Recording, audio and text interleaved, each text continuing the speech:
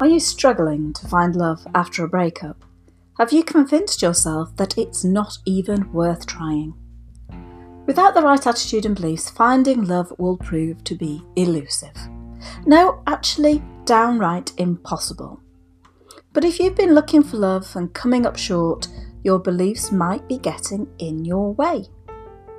Welcome to this episode of the Last Word podcast. I am Audra Marie, counsellor and breakup and relationship coach and creator of the online course Breakup and Beyond. Your beliefs limit what you believe is possible and they influence your actions. So in this episode, we smash the beliefs that might be holding you back. How many of these nasty counterproductive beliefs do you have? What you need to do is change them to their positive counterpart. So let's give it a go now. One of the first beliefs that I hear in my practice is that I am not worthy. Now ask yourself, how did you come to this conclusion? If you're consistently doing the best to live your life as well as you can, then you deserve to be loved. But if you've given up, then you need to step up your game. Everyone is worthy of love, but you still need to put in a bit of effort. Otherwise, how is anyone going to find you? Change your belief to, I am worthy of being loved by someone wonderful. The second one I hear all the time is that everyone cheats and that you'll never find anybody who does not do this. Of course, let's put it into context. A lot of people do cheat, and maybe your ex did, but not everyone does. You can find someone who doesn't cheat, and this is what you need to tell yourself. The third one is, I don't trust myself to choose the right person. Now again, this is very understandable. We do begin to doubt ourselves after a bad breakup. But maybe you need to look into your past and see what you could do differently this time, how you could choose differently. Everybody makes bad choices, but everybody can do better. Just be smart and you'll be absolutely fine. And change your thought to, I'm a wise person that can attract the right person for me. Some people tell me that they're not out there looking for love because they believe the single life is better. And I always advise that people do enjoy the single life for some time after a breakup. Single life is amazing, and single life is the only life that some people want to live. But of course, if you're really saying that as an excuse not to try again, not to dip your toe back out there in the water, then this belief is not helping you. But you always have the choice. Maybe you could tell yourself, if it's fear holding you back, that you are excited about finding love and sharing your life with someone else. Fifth on the list is, I'll have to give up too much. Now, every relationship has pluses and minuses and will require some degree of compromise. However, you shouldn't have to give up too much, not if you choose the right person for you who will respect your boundaries, your interests and your space.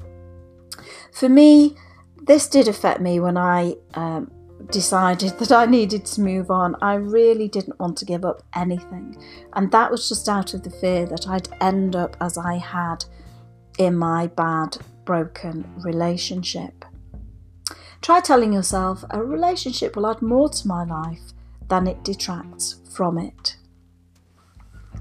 Sixth on the list, a relationship will solve my loneliness issues. I hear this a lot, but relationships are lousy solutions to your personal issues. You need to resolve that before you seek out a relationship, because you need a balanced life full of friends and different interests. If everything is focused on a relationship, you are going to run into trouble. So try saying to yourself, I refuse to use a relationship as a solution to the challenges in my life.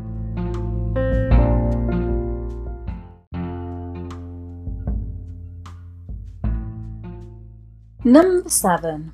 All the good ones are taken or married. Yes, many of them will be. But there's always somebody out there, a good un, who's looking for someone just like you. Or do you mean that if they're single, there must be something wrong with them? Well, maybe they're thinking exactly the same thing about you. Is there something wrong with you? No, don't answer that.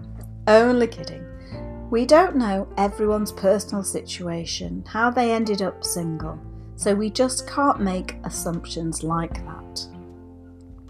Try saying to yourself, there are plenty of good people out there just waiting for me. The last one on the list is I can change someone. You can barely change yourself, so how are you going to change another person? This usually applies when you've met someone whom you like but you're not really all that mad about. You want to change them into how you want them to be. Well, you just know that this is a complete recipe for disaster.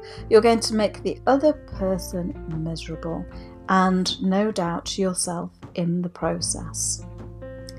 You need to hold out, you need to wait. You don't need to let that desperation to find somebody because you think there is nobody out there. You don't need to let that desperation force you to make the wrong decision or decide you can mould somebody in the person that you want them to be. Just say to yourself, I can find someone to love that is wonderful just as they are. Your beliefs matter, and I hope that today's episode has convinced you of that. They do matter, and they may be the very thing that's getting in the way of your happiness. Just have a look at the things that you say to yourself and what you can say to yourself differently so that the life you deserve and want is open and waiting for you.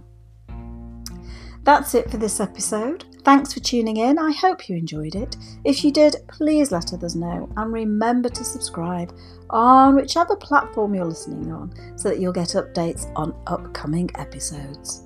Bye for now, and remember, there is a great life beyond.